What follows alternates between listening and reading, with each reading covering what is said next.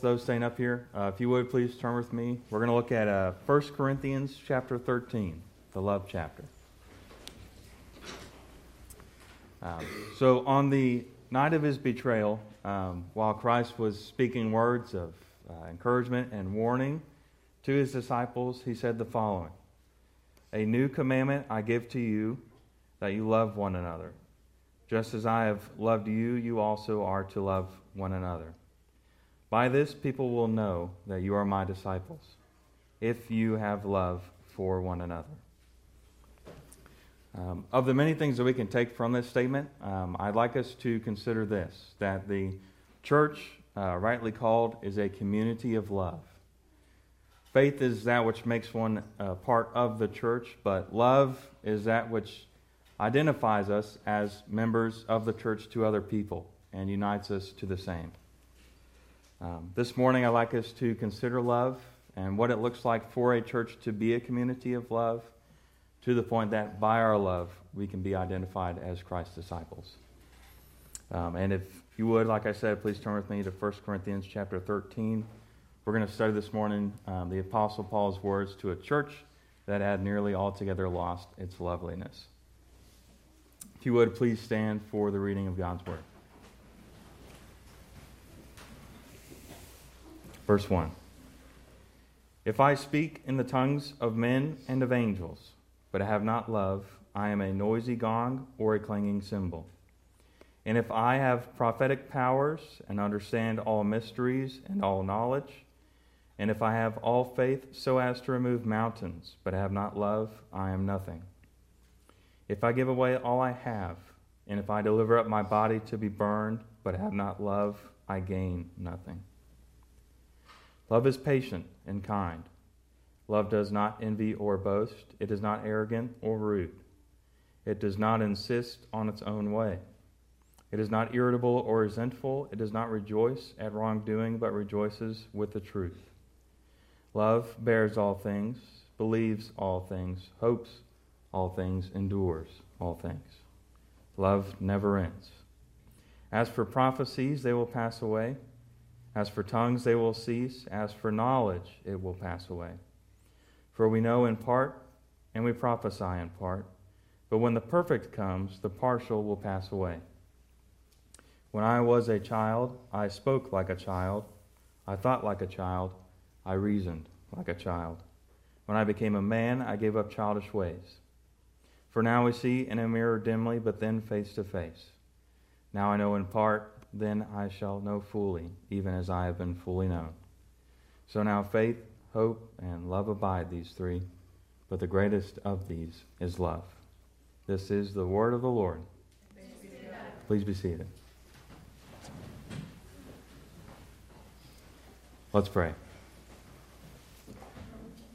Our Father, the Apostle John writes for us that God is love. And we know from Scripture and from experience that you have loved us with a great love. We ask, Father, as we consider this love chapter, that you would work in us, Father, that we would come to a greater knowledge of what love is. And Lord, that we ourselves would have more love. Father, that we would become here at Redeemer Fellowship Church a community of love. And we ask all this in your Son's name. Amen.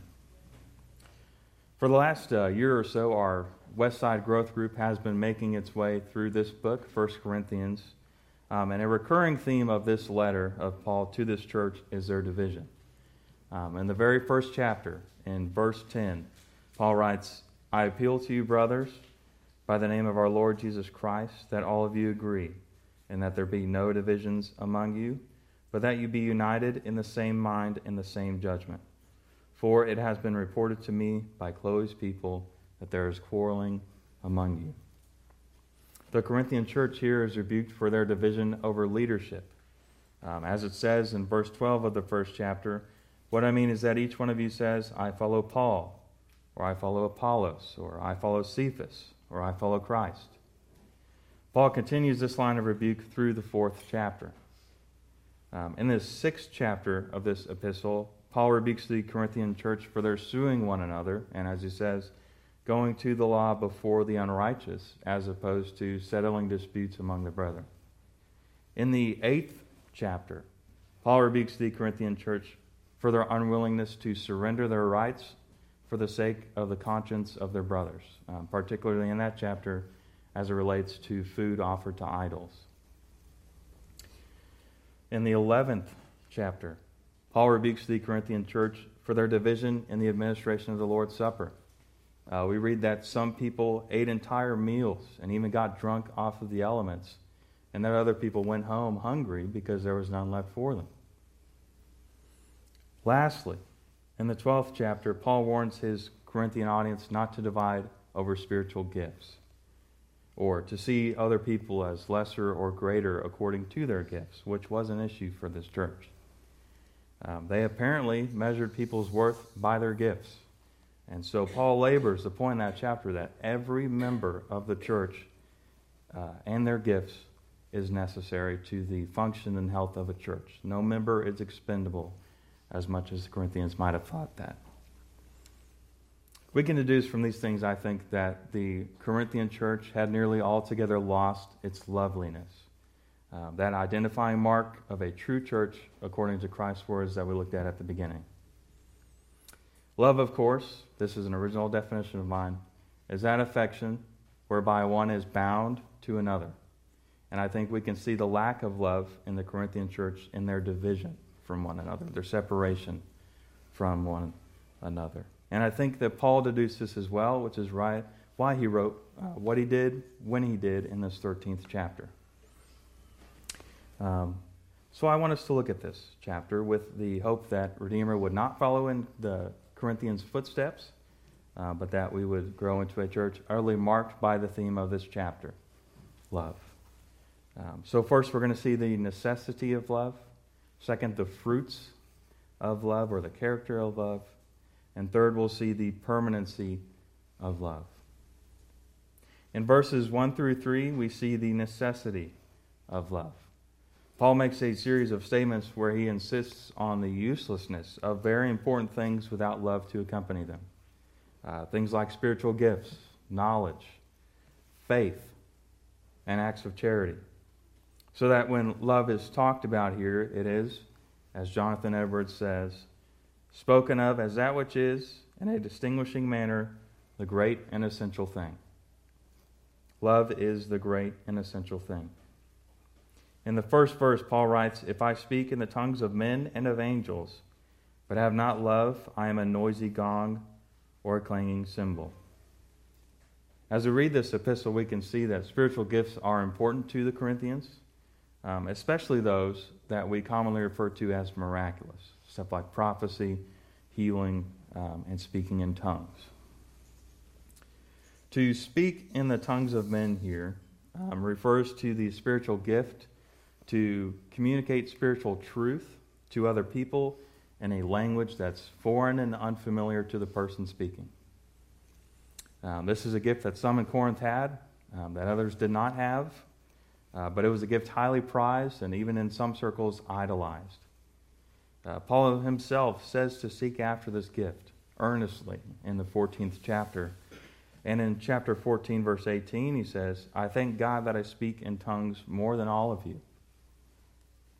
But as much as Paul and the Corinthians valued this gift, he says here that without love, it's as if one were a noisy gong or a clanging cymbal. In writing the tongues of angels, I think that Paul employs a sort of hyperbole or exaggeration to emphasize his point here. Men are not able to speak in the tongues of angels. There's no indication in Scripture that we can. But even if we could and had not love, we would be a noisy gong or a clanging cymbal. By noisy gong or clanging cymbal, I think we can take the apostle to mean that this gift of tongues without love is useless, even annoying, because it's not being used for the purpose for which it was given. And certainly this applies to more than just tongues. I don't think that the apostle means to strictly limit this rebuke to tongues. Paul labors the point in chapter 14 that all gifts are given for the purpose of upbuilding, encouraging, and consoling other Christians.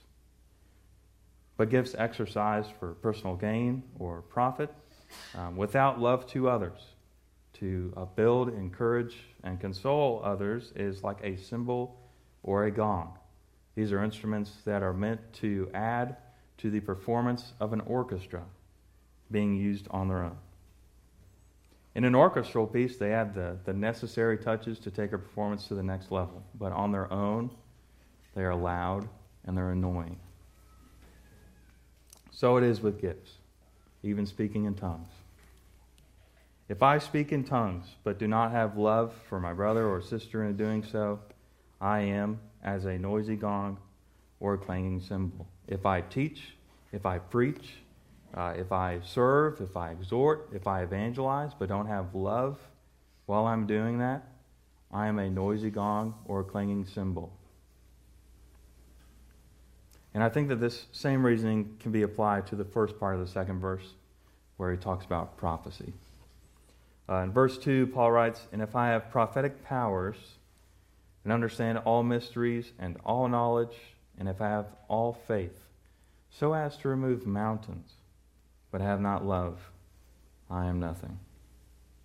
Paul here, when he speaks of mysteries and knowledge, probably refers to that of a spiritual sort.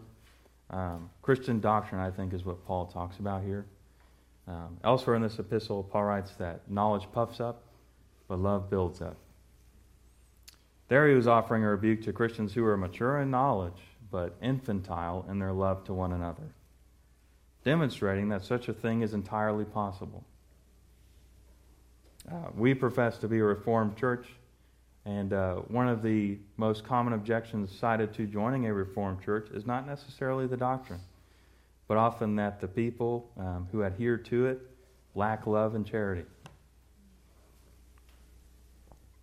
Sound and precise doctrine and close scriptural exposition are hallmarks of our tradition, but we who love our doctrine often have a reputation for tearing people down with it. And that's why Paul makes the comparative statement that he does, that love is better than knowledge. If the two are to be pitted against one another, because whereas knowledge builds or puffs up, love builds up. And here in this chapter, Paul makes an even harsher statement.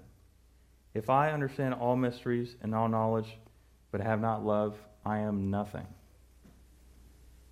I think of myself as large because of my knowledge, but in reality I'm very small. The apostle says I'm nothing if I don't have love to accompany that. Knowledge without love is Pharisaic and it's ugly. Now we have to keep in mind that Paul himself and various other places in the Scriptures emphasize the importance of knowledge.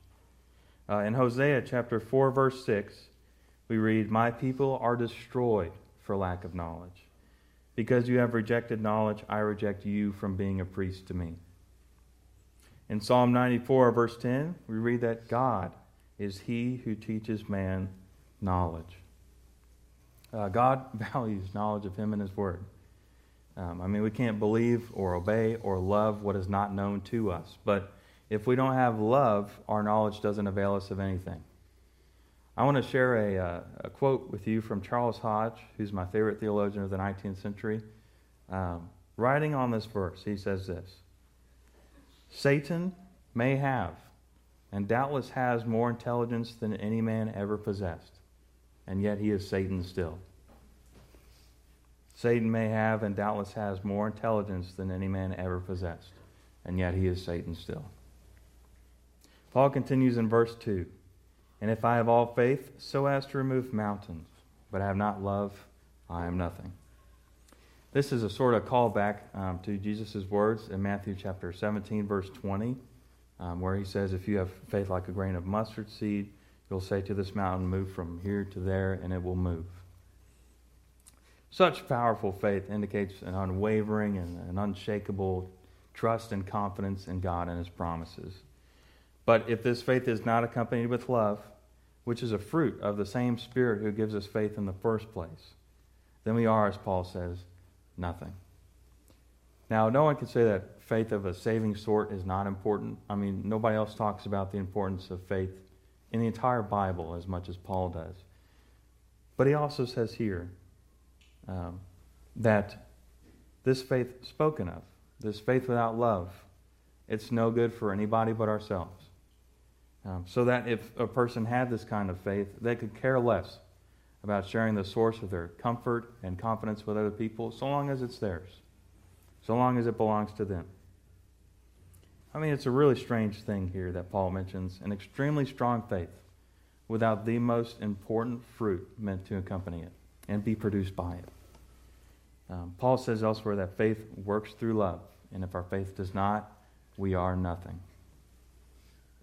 Finally, regarding the necessity of love, we read in verse 3 that if I give away all I have, and if I deliver up my body to be burned, but have not love, I gain nothing. Paul here has in mind acts of selflessness, so charity and martyrdom. Acts that we assume by nature are done out of love. But what he indicates here is that it's possible to do these things without love. Martyrdom without love for God is possible. Charity without love is possible. And neither is commendable in God's eyes. Neither gains you anything from God. As Paul says, it follows that what pleases God is acts of selflessness done out of love. God, repeatedly in Scripture, is all about the motivations of the heart. And what looks to us to be a tremendous and selfless act is profitless in God's eyes if it's not done with love. I'd like us to turn our attention now to verses 4 through 7, a section that we all probably know and are familiar with, where we will find, as Jonathan Edwards calls them, the fruits of love. In verses 1 through 3, Paul showed that having love is a necessity, and Paul now demonstrates for his readers how love flows out and expresses itself. Now, when Paul here says that love is, he of course means the person who loves is, the person who harbors love is, so that by these fruits we can see who it is that has love. When Jesus again says that people will know that we are his disciples by our love for one another, he has these things in mind.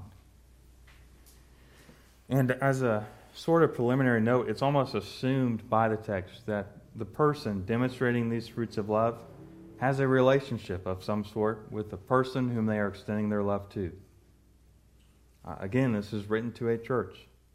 And the things listed, as we will see, only make sense if there's another person in the equation besides the person extending that love. So that, in order for us to properly demonstrate our love to other people, we have to build relationships with those people. And if Redeemer Fellowship is going to be a community of love, then relationships here have to be developed and sustained. Again, love is that affection whereby one is bound to another. And so one of my challenges to us this morning is for us to develop these relationships with one another so that we can properly express our love for one another as members of the same church. In verse 4 we read, "Love is patient and kind." I'm no Greek scholar, but from what I've read, what's translated as patient here would be better translated as long-suffering. I think the KJV says suffereth long. Paul has in mind here patience in respect to evil or injury sustained from others. Kindness, of course, has reference to compassionate and active concern for others' well-being. So that what Paul has in mind here is that a person who is loving is willing to receive injury from other people, and much injury at that, but at the same time is willing to do good by others. And I think this is best demonstrated for us in Romans chapter 5, verse 8. But God shows his love for us in that while we were still sinners, Christ died for us. God demonstrates patience in being sinned against, and kindness in sending his Son to save those same sinners. Thanks be to God. Paul continues, love does not envy or boast. Paul basically says here that love and envy or jealousy are mutually exclusive, so that when we find ourselves to be envious of others, we can tell that we are not loving those people. Envy can be expressed in two ways. I wish I had what that person had, or I wish that person did not have what they have. Boasting is the opposite. Look at what I have, or look at what I don't have. All this to say that the person who loves is content with what they have, and they don't brag about it. We aren't all gifted in the same way. We don't all have the same finances. We aren't all in the same life situations. But love, properly demonstrated, is okay with that and recognizes that it's God who apportions those things to each. And rather than boasting about what we have compared to others, we thank God for what we do have and we use it for His glory. It is not arrogant or rude. This can be seen as a sort of continuation of the last line. He's saying that love is not conceited or mean-spirited. The person who loves, rather, properly humbles themselves, seeing how low they are in the grand scheme of things, and acts accordingly. It does not insist on its own way. This again builds on previous thought. Love is concerned with the well-being of the loved ones and not its own welfare. Paul's not saying that out of love we never do anything contrary to the desires of the ones being loved. I mean, that's probably most obvious to parents. Sometimes you have to do things that your kids don't like out of love for them and for their own well-being. But what Paul is saying here, basically, is that if we love, we never act selfishly. We do things out of the well-being for other people, out of concern for other people's well-being, rather than our own way. It's not irritable or resentful. When Paul speaks of irritability, he of course is talking about being grumpy or grouchy. Love is not quick-tempered. This harkens back to verse 4. Love is patient. Not only do loving people suffer long, but they don't get ticked off in the process. It is not resentful. This is better translated, I think, as love keeps no record of wrongs. You are not being loving when you bring up an old injury or when you hold a grudge against somebody for something that they've done in times past.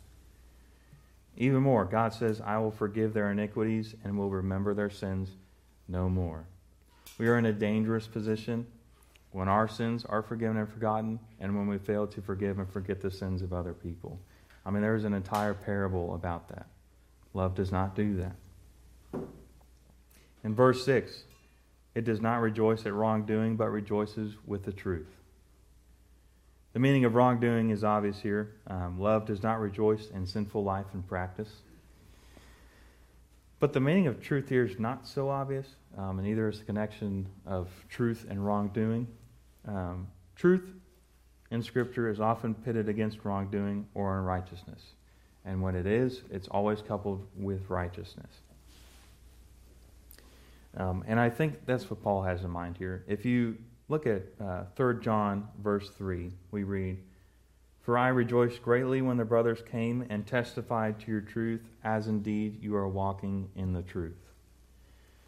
So that I think what Paul really means here is that love does not rejoice at wrongdoing, but rejoices when one walks in the truth.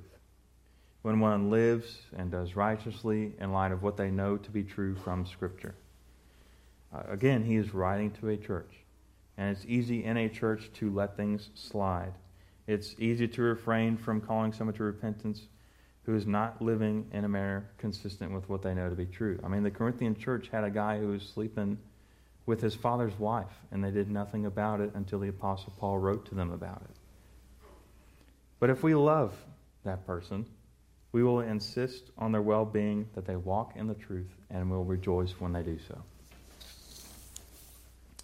Finally, for this section, love bears all things, believes all things, hopes all things, endures all things. This is a sort of summary statement of what's come before, tying all things together. Love bears in silence all troubles and injuries and annoyances. Love believes all things. It gives people the benefit of the doubt and readily receives their defense of themselves until they prove their testimony to be untrue. Love hopes all things, and I think this means that love hopes for the best for every person. Love endures all things. The Greek word for endures here is apparently a military word, so that what Paul has in mind is that love sustains the assault of an enemy, of persecution, of suffering. And if we would be a community of love, we'd do well to remember these things. I'd like us now to look at the permanency of love in verses 8 through 13. And for the sake of time, we'll be briefer in this section. Love, as it was in the first 3 verses of this chapter, are here included in value statements concerning prophecies, tongues, and knowledge. Where in the first 3 verses of this chapter, these things were put forward as useless without love, Paul here shows one of the reasons for that. While these things will pass away, love will remain. It may jar us that Paul says knowledge will pass away, but I think we have to keep the context in mind here. This chapter comes in the middle of a discussion of gifts, and it's here coupled with other gifts, so that we can understand knowledge here to refer to the gift of knowledge, which is listed as a spiritual gift in other places in Scripture. Some people are given greater capacity for knowledge than others in this life, but when the perfect comes, as he says, this and other gifts will pass away. Everyone's knowledge will be made perfect. If you're like me and you're discouraged sometimes by your lack of gifts in comparison to other people, or your lack of knowledge in comparison to other people, this is encouraging. Paul gives an encouragement that all that will radically change when the perfect comes. That is, when we are found on the other side of glory.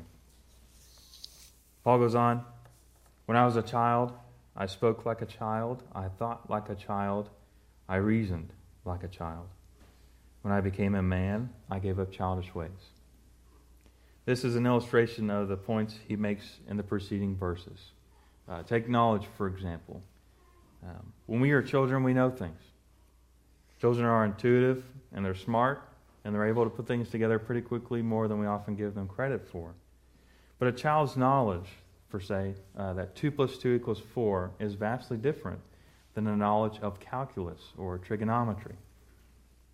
Children know that money buys things, but that's completely different than knowing that money belongs to a complex economic system that goes through cycles of inflation and deflation, or a knowledge of accounting, or a knowledge of taxes and stocks. Paul's just saying that what we experience and what we know and what we do now is, in the grand scheme of things, similar to a way that a child knows and experiences and does things. But when we find ourselves in heaven, maturing will take place. And this sort of illustration continues in verse 12. Dim sight and partial knowledge will become clear sight and full knowledge. In verse 13, we read the conclusion of this chapter, and it's a lovely one. So now faith, hope, and love abide, these 3. But the greatest of these is love. This is, of course, a statement meant to tie it all together. We know that gifts and knowledge will pass away. So what is left in a Christian? Faith, hope, and love. Christians are, of course, people of faith, and it's by grace through faith that one becomes a Christian and stays one. Christians are also people of hope, as we look forward to a coming age where all our troubles will be gone and we will dwell in the house and presence of the Lord forever. As important as these 2 are, they too will pass away when the perfect comes. There's no need for faith in heaven. There we will see Christ face to face. There's no need for hope, as all our future hopes and longings and desires will be fulfilled. But there will be love, and it's in this sense that love is greater than both faith and hope. God will continue to love us, and we will love God and each other to a greater degree than we can even conceive of right now. The church may be a community of love, but as Jonathan Edwards so famously points out, heaven is a world of love. And what is contained in verses 4 to 7 of this chapter will utterly mark every inhabitant of that place. Before we close, I want us to consider some final applications of what we've studied here this morning. We've learned how important love is, how it expresses itself, how it will remain. But where do we get love from? I've alluded to this elsewhere in this sermon, but love is a fruit of the Spirit. Paul writes in Galatians chapter 5, verse 22, but the fruit of the Spirit is love. So that we can't produce this type of love that we've been talking about without the Spirit first working it in us. And so if we would have more of it, we should pray for it. If we would have our brothers or sisters to have more of it, we should pray for them.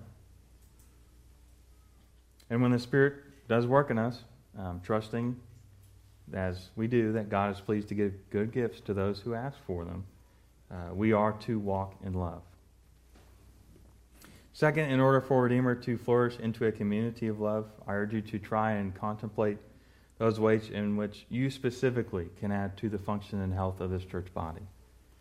Think of what gifts you possess or what exactly you can bring to the table to edify, to exhort, to console, to encourage your brothers and sisters. Pray about this, ask others about this, and then make it happen. No one in this room is dispensable or expendable. Your presence and contribution matter. And that's why God's called us all to be a part of a local church body, to act as members and to use our abilities to help one another. As a last point of consideration, while our pastors are gone, I want us to consider how we can love our pastors.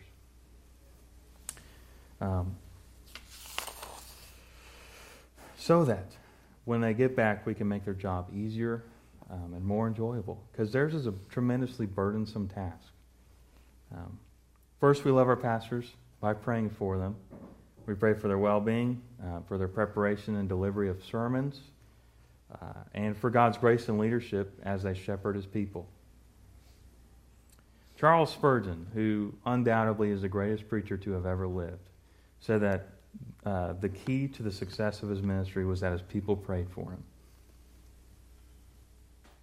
We love our pastors by taking care of them, by contributing what we can to help them pay for their ministry, by giving them words of encouragement and thanks, and by regularly checking in on them to see how they're doing, see what they need, and meeting those needs. Lastly, we love our pastors by submitting to them and not insisting on our own way. They're going to do things we don't like. They're going to make mistakes. They're going to make errors and judgments. But we've been called by God to submit to their leadership, knowing that it is they who have to give a stricter account to them in light of what they do. What this means is that by and large we save criticism for important things and trust them in the rest. We follow their leadership so long as it is biblical. They show us their love to us by doing what they do for us, by praying for us, by teaching us, by shepherding our souls. So let's show our love for them in these ways that I've mentioned, and create here at Redeemer a community of love for them as they come back from their trip. Let's pray.